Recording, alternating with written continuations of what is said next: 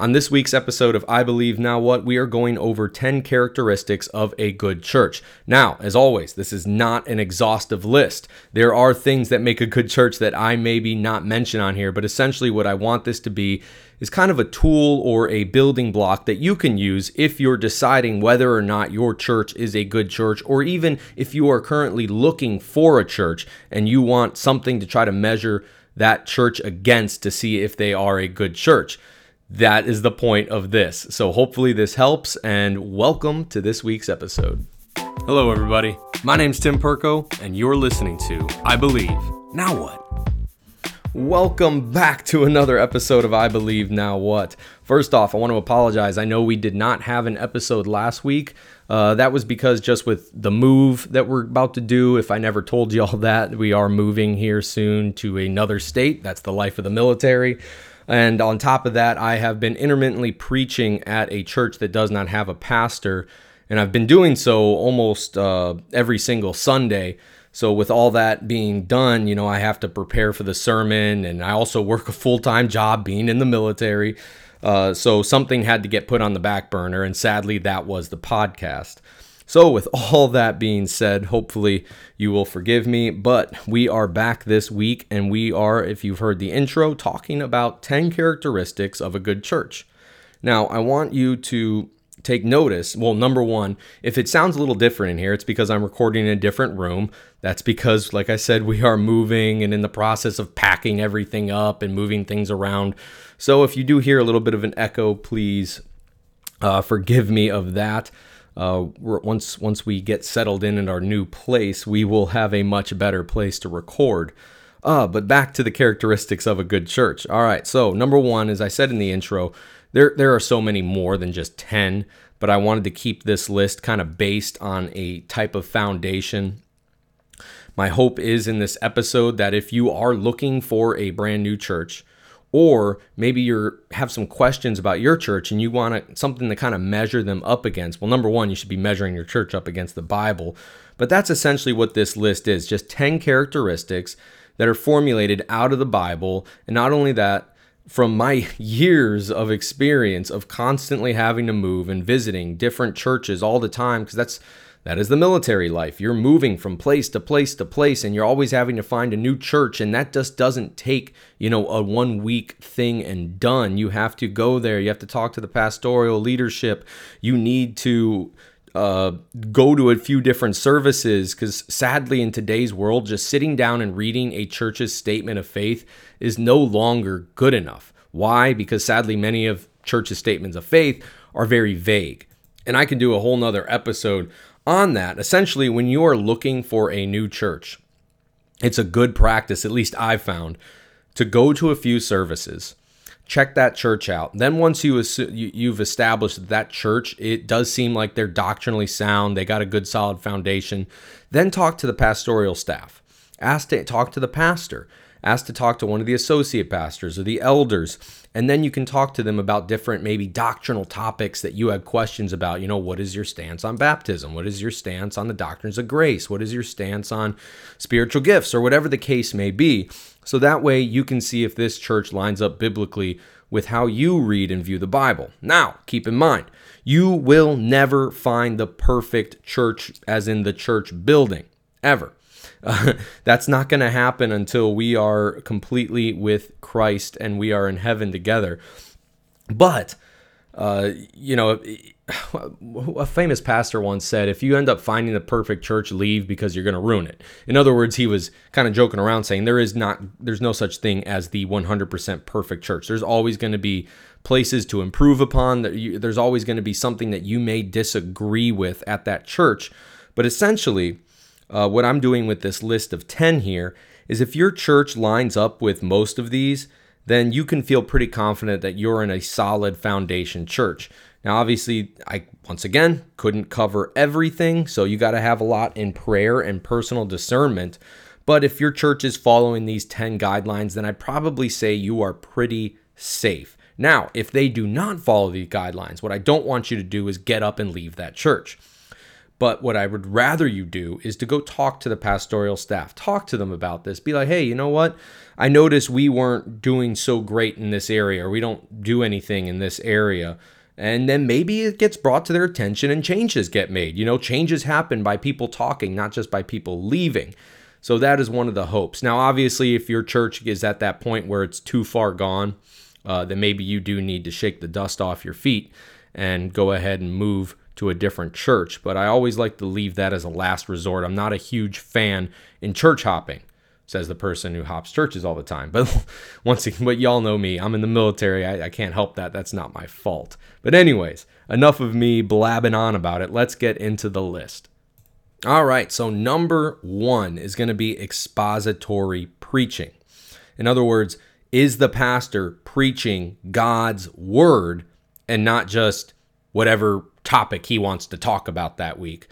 If you've ever, and I mentioned this book last week, if you ever read 9 Marks of a Healthy Church by Mark Dever, this is the very first mark that he actually comes up with and talks about. And I love what he said on it, because he said if a church is essentially doing this, expository preaching, then everything else is really going to fall in line, because that means they take serious concern for the word. Now, you might be asking yourself, what is expository preaching? Well, essentially, it is going through the Bible in context. So instead of just a topical sermon like we talked about in the last 2 episodes, where you are randomly picking a topic and then just cherry picking verses, the verses can get taken out of context very easily that way. Instead of doing that and just picking a topic, what the pastor is doing is he is going through the word. For an example, the church that I am part-time pastoring at right now, I am going through the book of Romans, specifically Romans chapter 8, and we are breaking down Romans chapter 8 verse by verse, all the way from verse 1 all the way to the very last verse. We're not going to skip any verses. We're going to go over each one and we're going to talk about it. And there's an overall message with every single chunk, so it's not like turning into a Bible study, because expository preaching can turn into that Bible study mentality very easily. I do understand that, but essentially, there is a topic that you can pull from each one of those sections. I mean, that's part of being a pastor's job, is finding the message inside, but yet keeping it in context with the verse, knowing what the original message meant to the people that it was written to, and keeping that in context so we don't pull anything out of context. This all happens when a pastor is practicing a good exegetical process and he's using the proper hermeneutics to draw that message out. If you don't know what exegetical means, it's another way of saying you are pulling from Scripture. You're not inserting yourself into Scripture. You're not inserting your own ideas into Scripture, but rather you're pulling the ideas out of the Scripture. I also said hermeneutical. That's another big word. Hermeneutics is another way of saying how to take what it meant then and apply it to your everyday life now. I mean, I can go a lot deeper in that, but that's a very basic explanation. So number 1, as I said, expository preaching.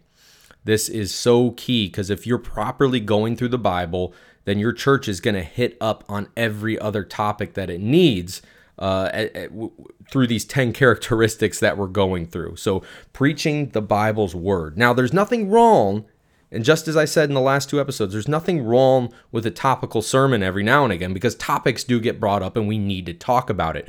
But essentially, if you do that topical style preaching, you're only conforming the congregation to the image of the pastor and what he wants to talk about, rather than what the Word of God is talking about. And I'll tell you what, me as a part-time pastor, and I'm going through and I'm building a message, I learn so much because I hold myself to that scripture. Instead of saying I'm going to talk about, let's say once saved, always saved, or something like that.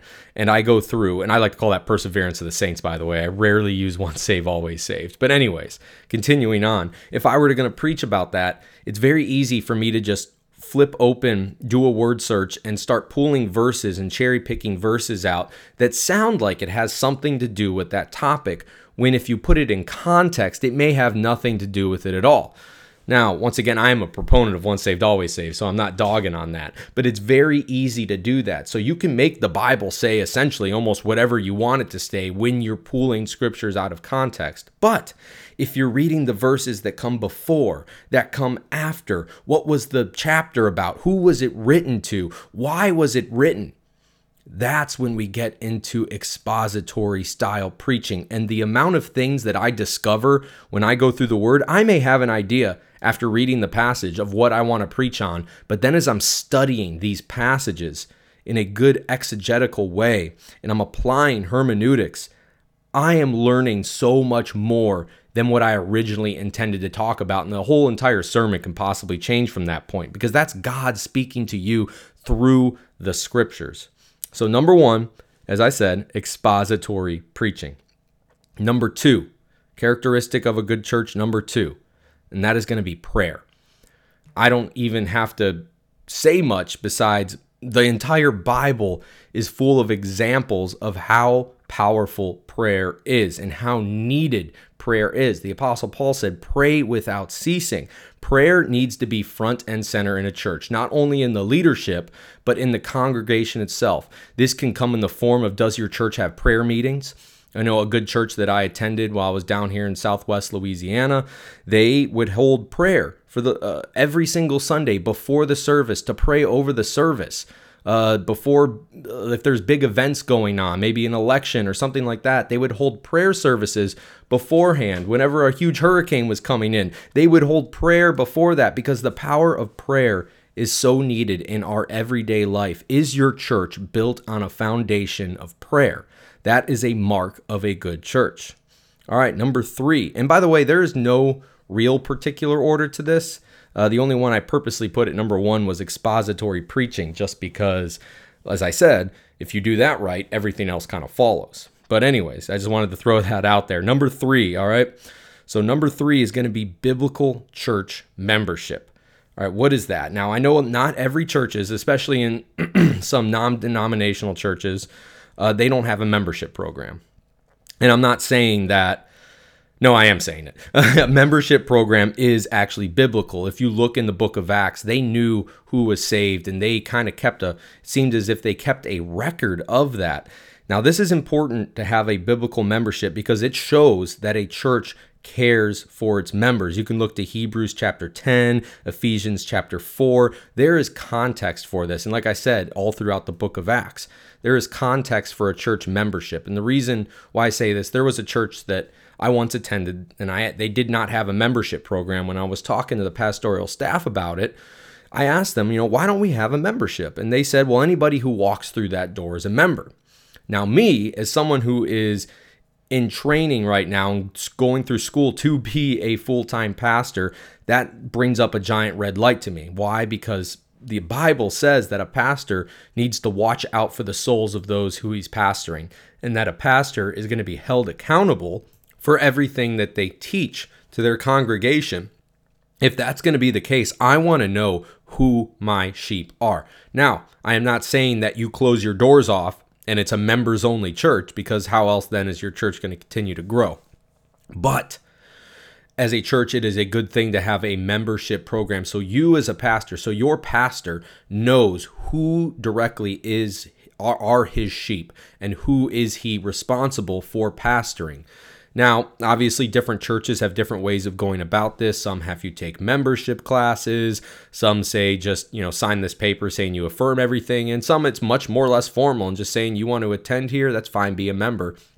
But essentially what membership does, it's a level of accountability, number one, for the pastor to know who his sheep is. And number two, it's accountability for the members of the church, knowing that they can be there for each other, uplift each other. Obviously, we do the same thing for strangers, but when it's somebody who is a professing Christian and we know they are and in their walk and they're a member of that church, we're more apt to be able to help them out when we see them stumbling in something. Or maybe we see that they have a time of need and we want to help them out, because we do as Christians need to help each other out. We help the lost, but we also need to help each other out. And you can see so many great examples of this throughout the Bible. All right, so that's enough on number 3, biblical church membership. Let's go on to number 4. And this is a very big one. This is a huge red flag if this is not going right. Number 4 is, do the members have good fruit? Or in other words, do the members actually emulate Christians? Are they acting the way that Christians should act? If you are a part of a church and there is no sign of repentance throughout most of the membership, and they're off going to nightclubs, getting drunk, they're doing drugs, sleeping around, having multiple divorces, cheating on their spouses, whatever sin you can think of, and that's running rampant throughout that church, that shows the church is not bearing good fruit, and that goes back to whether or not those people are truly saved, and really, is the pastor doing what they're supposed to be doing?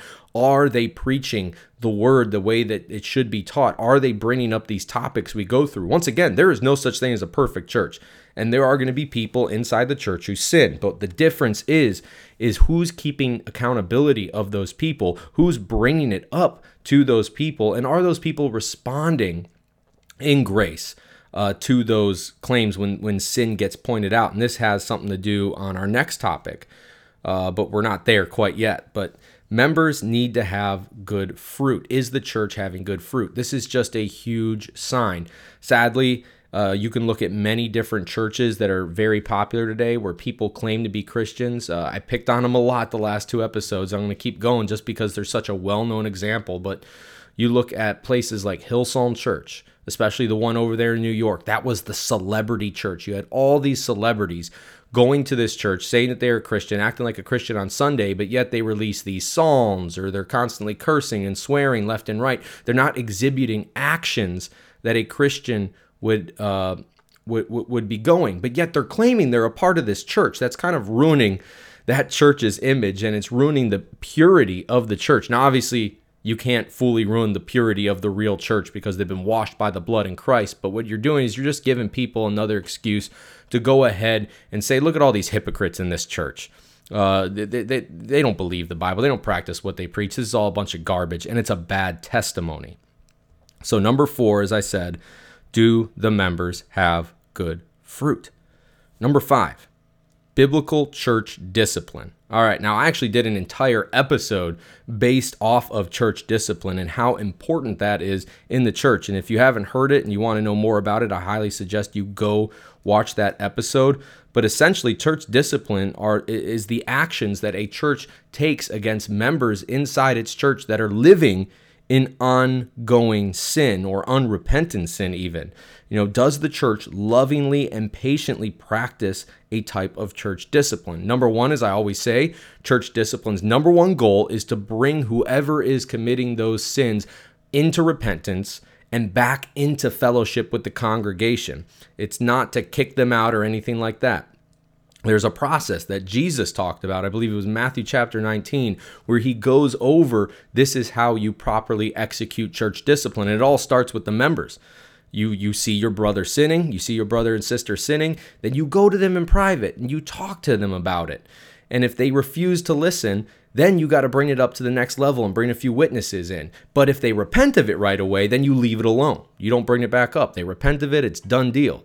But if they don't listen, then you bring some witnesses along. And if those witnesses doesn't help and they still continue wanting to live their life of sin, or they don't see the error of their ways, then you got to bring it up to the church. And then the church gets involved, and it could be talking with them, counseling, maybe some type of reprimand, especially if they're in leadership, they get removed from that leadership position. But if they're still, at the end of the day, not repenting of that sin, and they are not admitting that their fault and trying to seek help for this, then essentially, and when I say seek help, I mean seeking help within the church. The church has a right to govern these matters. The Apostle Paul talked about this in 1 Corinthians chapter 6.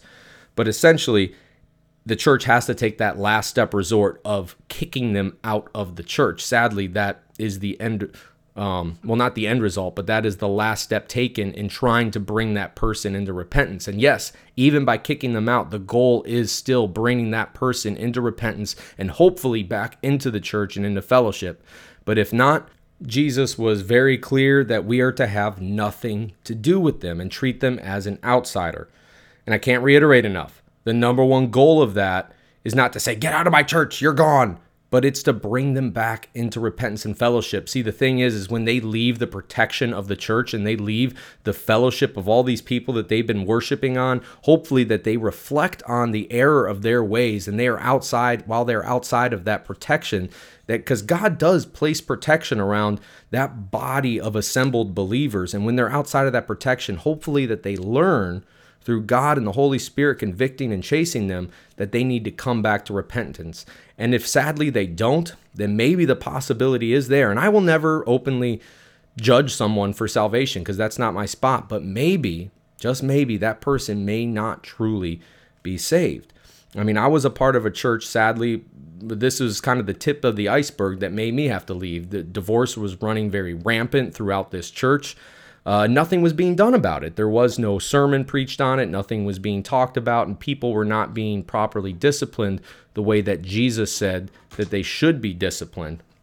And that had to result in me having to leave that church. And I hate it when that happens because, once again, I am not a fan of church hopping, but there are times that we have to take a stand on what the Bible says and stick to our convictions, because we will, as individuals, have to give an account for that one day. All right, so church discipline, that was number 5. Now we're moving on to number 6, and this is really important. Honestly, I would probably put this up as number 2 if we were going to put this in precedence, but biblical discipleship and growth. Maybe 3, depends. Prayer, I think prayer would trump this, but this is a very close third. But biblical discipleship and growth in your church. Now, I'm not talking growth as in numbers growth. I'm talking growth as in growth in the Christian, in the person, in the believer. And what is discipleship? Discipleship is something I talked about in a sermon last week. Discipleship are the actions that we as believers take for people who are already professing believers, and we're helping disciple them through this, especially when it comes to new converts. I don't think I shared it on this podcast before, but in my sermon last week, I was doing study on discipleship, and I came across Billy Graham, and Billy Graham said one of his regrets, if you don't know who Billy Graham is, he was probably one of the greatest evangelists of our time. But even Billy Graham said that one of his regrets was that he estimated only about 25% of the people that came forward at his huge evangelism events were actually held to the faith and became real professing believers. So all those people, he only estimated 25% of them actually meant it. And a study was later done in the early 2000s, where they found out only 3 to 6% of those people who came forward actually continued in a church community. That's pretty eye-opening. Only 3 to 6%. And I don't put the blame essentially on Billy Graham. He was an evangelist working in his call, doing his calling. What I put the blame on are the churches who bring those people in. And then when they go up and they do this confession and they, say that they believe in Christ and no discipleship follows after that, well, what do you think's going to happen? Of course they're going to fall away. And this is just a possibility here, but I know, take me for example. I've given little bits and pieces of my testimony, but essentially I was one of those people who went up at an altar call and professed a belief in Christ, and I wasn't truly understanding what I was doing. I wasn't truly repentant. And especially when I was a teenager, I used to go to these youth revivals from youth groups because I was not living like a Christian. And I would go to these youth revivals and I'd be in tears. The music's playing. It's an emotional event. I'm like, I rededicate my life to the Lord. And then I'm back in school, in high school. And a week later, there is absolutely no difference in my life whatsoever. What was I missing?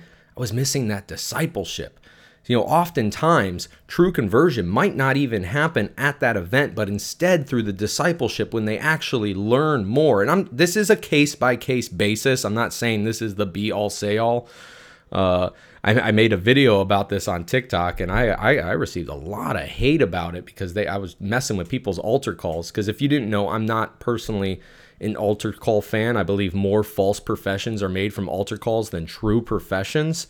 But that's an opinion. That's not necessarily marked in the Bible. Why? Because the Bible does not talk about altar calls. Altar calls was something that was invented around the 1800s by this Presbyterian pastor who wanted to get away from the style that he was preaching. And so he started doing altar calls and playing music and having people come down and laying hands on them and all this type of stuff. Anyways, that's going to get into a whole nother side rant. But essentially, discipleship needs to happen. So what does good discipleship look like? Well, let's just say you're at your church has an event, and they ask after the message, does anybody believe the words of what we're saying? Has anybody not made a profession in Christ before, and they want to? And some people come down. There may be, they were attending the church, but they weren't members. They come down, they profess that belief in Christ. What true discipleship would be after that would be taking that person in then and talking to them, being like, all right, so check this out.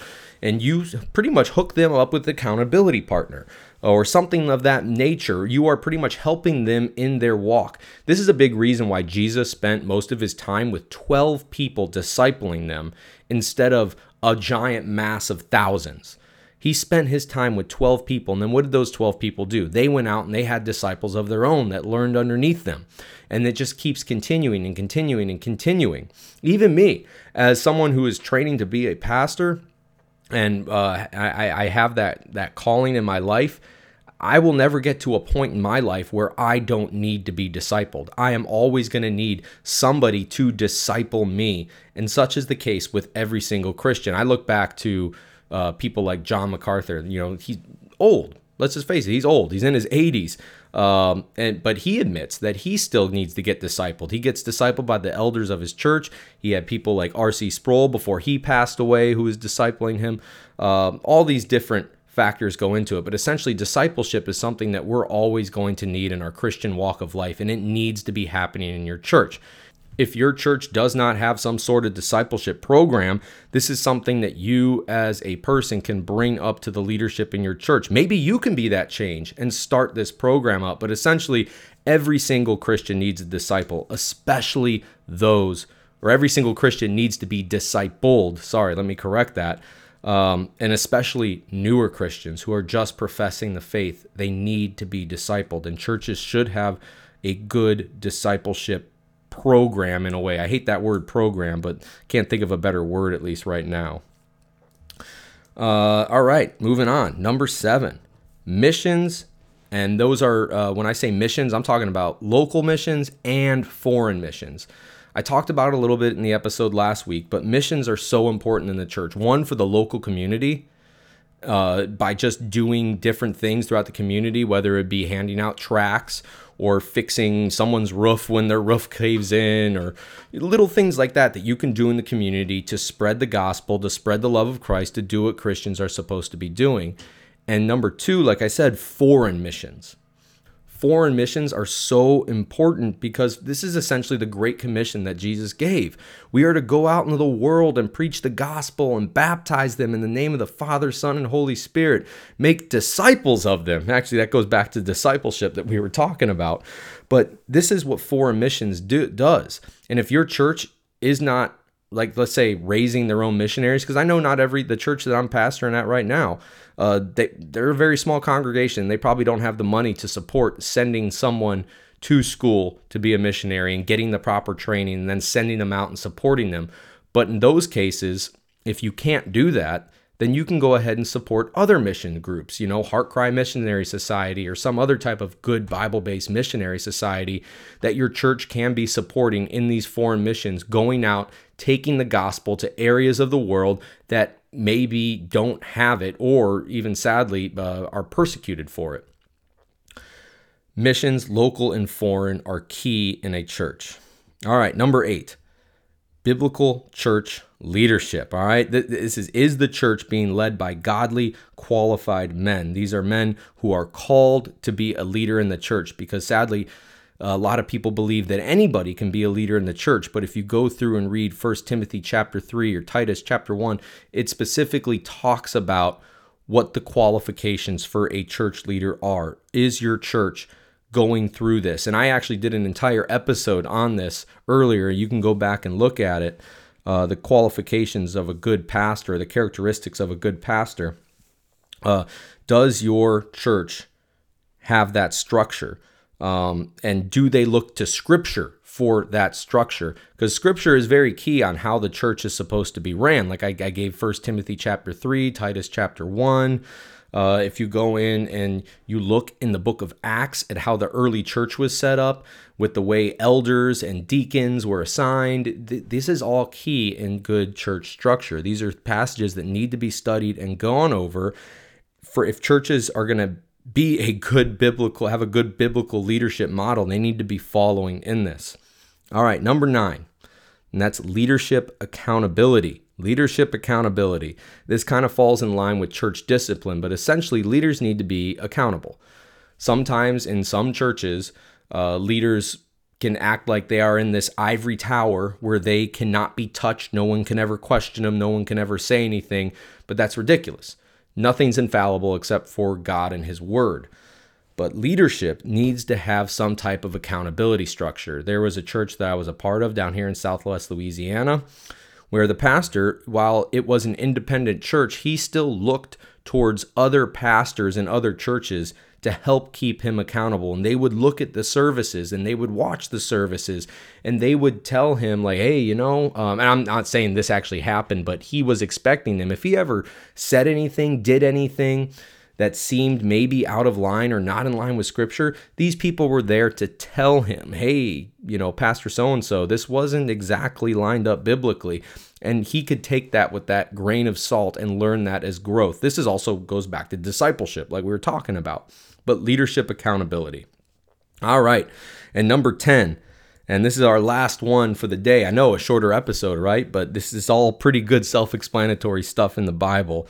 And that is looking for the return of Christ. Is your church actively looking forward to the return of Christ? Sadly, so many churches now I don't know about so many, but a lot of churches, mostly the popular ones that you see all over YouTube and TV and all this stuff, they have no real interest in the return of Jesus Christ. And that's a sad deal because as Christians, there's so many look at Apostle Paul. He kept saying to die is to be with Christ. To die is gain. To be absent from the body is to be present from the Lord. And he really wanted to be with the Lord, but he understood that while he was still here on this earth, he had a mission that God had him on, and he had to walk in that mission.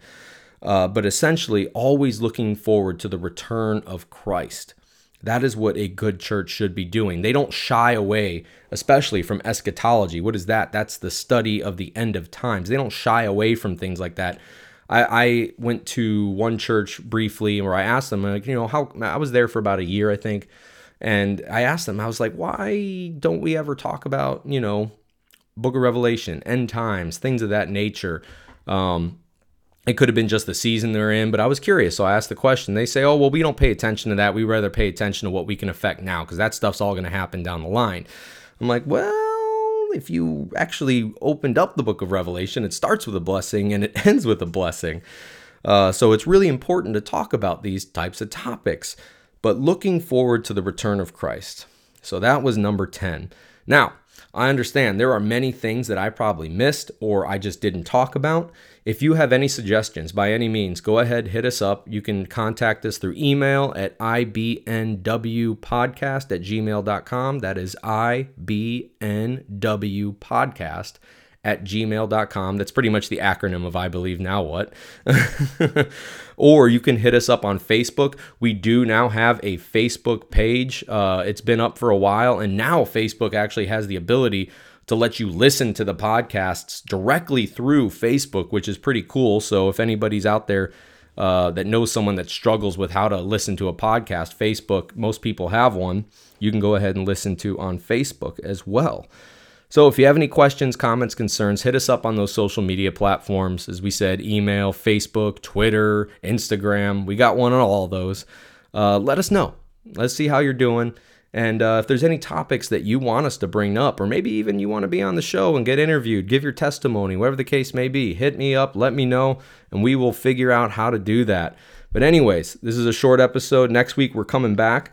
I'm actually preparing an episode for next week, going to break away a little bit from the how to find a good church type series that we've been doing here, and go over a topic that I have not. I've tried to talk about it on this episode before, and then I've ended up deleting the episode because I didn't want to trip anyone up. But essentially, I was recently, and I said this at the end of the last episode, I was recently invited to a podcast from my good buddy, Jonathan Lunsford. He has a podcast called Under the Cloud Podcast. And he invited me on to talk about the topic of the gift of tongues. Now, me, personally, I am what you would call an open but cautious cessationist. I do not believe that the spiritual gifts are in full force like they would be in the book of Acts. And I am not entirely sure if the spiritual gifts still operate in that manner. I'm not ever going to put, I hate to use this phrase, but I'm never going to put God in a box and say that he can't do anything, because he's God. He could do whatever he wants to do. But essentially, he wanted to have an opposing view because it was 3 people who believed in speaking in tongues, and he didn't want it to turn into a giant echo chamber. So he asked me to come on, and it was a beautiful thing, actually, because there was no arguing. We weren't debating of whether or not it was true. We're just simply gathering different points of view, and we discussed it and we talked about it. So I thought it would be good if I went ahead and made an episode essentially on what I believe speaking in tongues is and how that applies to today, if it even applies to today. So that's what we're going to talk about next week. But anyways, y'all have a wonderful week, and I will talk to y'all later.